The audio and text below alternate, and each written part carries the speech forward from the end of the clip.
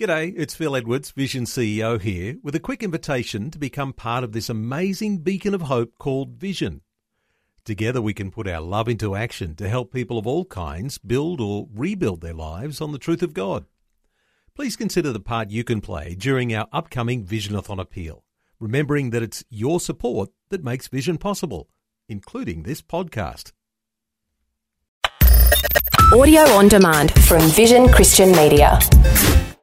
Jesus said, "If you hold to my teachings, you are really my disciples. Then you will know the truth, and the truth will set you free." There have been many different studies on how we can effectively share the gospel of our Lord Jesus Christ with our generation. And in all those studies, there is one common denominator, and it's this: that the most effective means of sharing the gospel is through what is called the oikos. Now, one's oikos is basically one's extended family. The word oikos is a Greek word meaning household. When you study the scriptures, you see that often people share the gospel most effectively with those that they were closest to. For example, Andrew brought his brother Peter to Jesus. Philip brought his friend Nathaniel. Matthew, when he was saved, he threw a party that Jesus was at, and all his tax collector friends were there. Then we go over to the Acts of the Apostles, and we see that this principle continues throughout the Acts of the Apostles. For example, when Lydia got saved, it wasn't just Lydia, but her household. The same with the Philippian jailer, and also with Cornelius. Now, what all this tells us is that missions begins on our doorstep.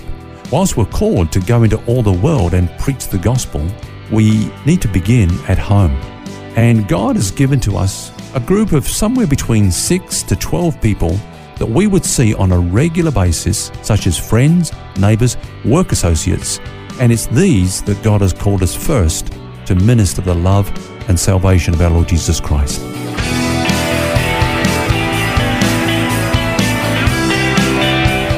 This is Set Free with Ken Legg. Hello and thank you for joining us. Phil here, along with author and pastor Ken Legg. And over the past few days, we've been looking at the subject of stewardship, which Ken has defined as we possess but we do not own.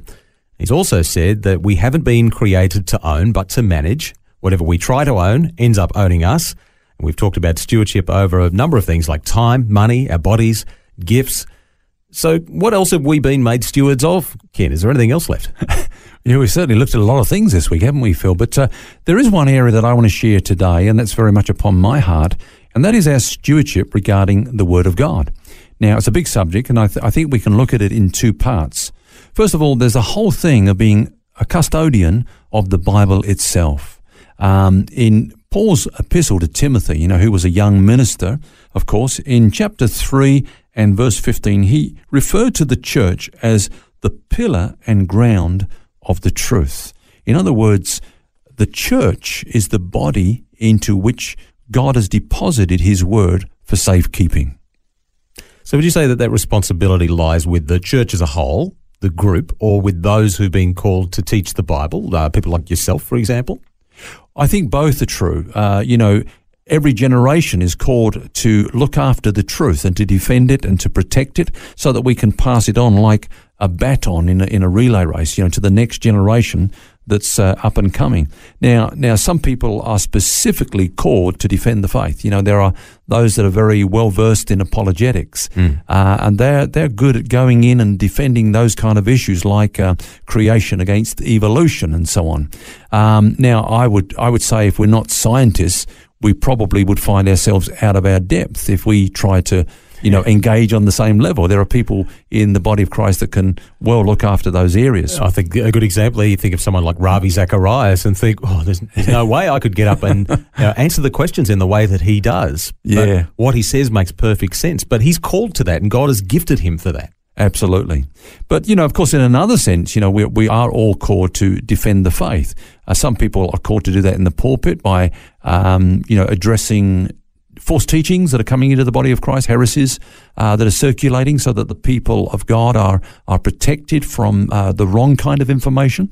But I guess in a sense, in a general way, we're all equipped to some level that we can stand up and speak for the Word of God when we see it being undermined or falsely represented.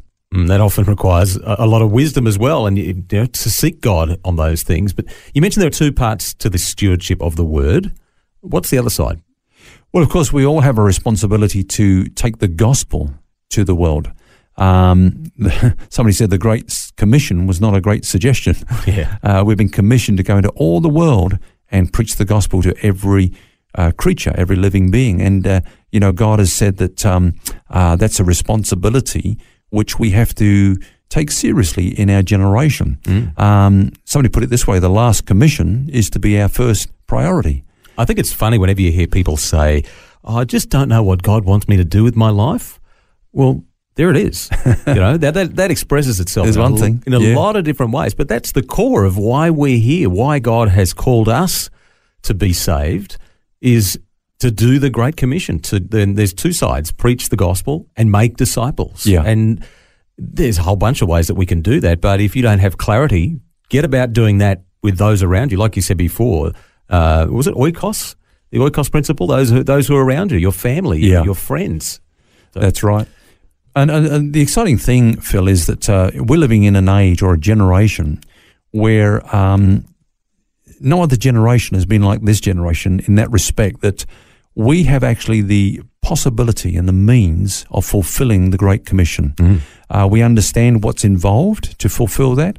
We understand what groups have not yet been reached, and we can concentrate our effort on those groups, and we can finish the unfinished task in our lifetime. That's something that not I'm saying, but missiologists and strategists are saying that we actually are the generation that has the means and the will to fulfill the Great Commission. And another exciting thing is that, in generations in the past, there was almost like a competition in the Great Commission.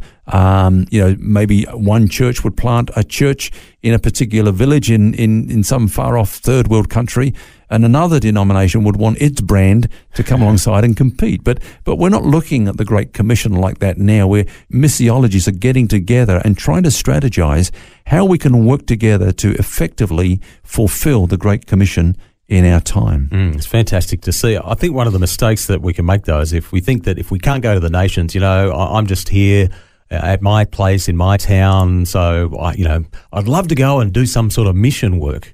But that's not actually what mission work is. It starts here at home.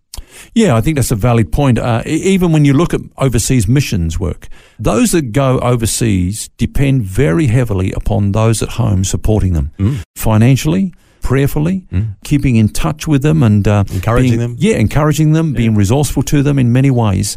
We've seen this certainly in our own missions in our own local church. I often go across to Africa, but I'm totally conscious, Phil, that I've got a whole team behind me that have resourced this and made it all possible.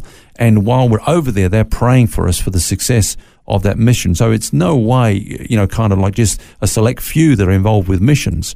We're all involved at some level, whether it's going or giving or praying, we're all involved. But as you say, bringing it back to a personal level, missions does begin right here on our own doorstep with our families, our loved ones, our neighbours, our work associates. And, some people might think, well, I don't know much about the Bible. I don't know where I would start to share the scriptures with them. But the good thing is that we all have a story to tell.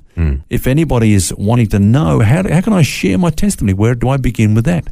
I always say break it down into 3 parts. Make it very simple. Write out a testimony that you can share in 60 seconds if you need to, because sometimes that might be the only opportunity we get is 60 seconds.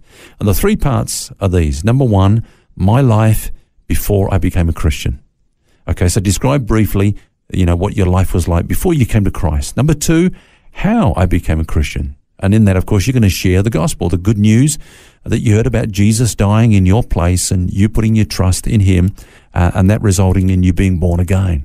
And then number 3, my life since I become a Christian. The change that has brought, the transformation that God has brought your way since you've put your life in his hands. And a good place to finish, actually, because if we truly understand that we are stewards, that we don't really own anything, and including our time, our very lives, that God has given it all to us, then we're going to be motivated much more in those interactions that we have every day to share that story of transformation that God has had in our lives. Yeah.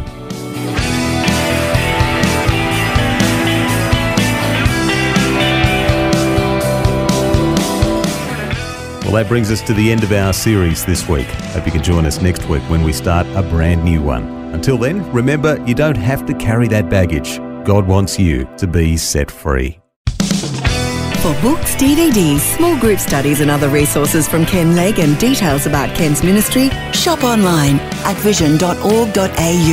That's vision.org.au.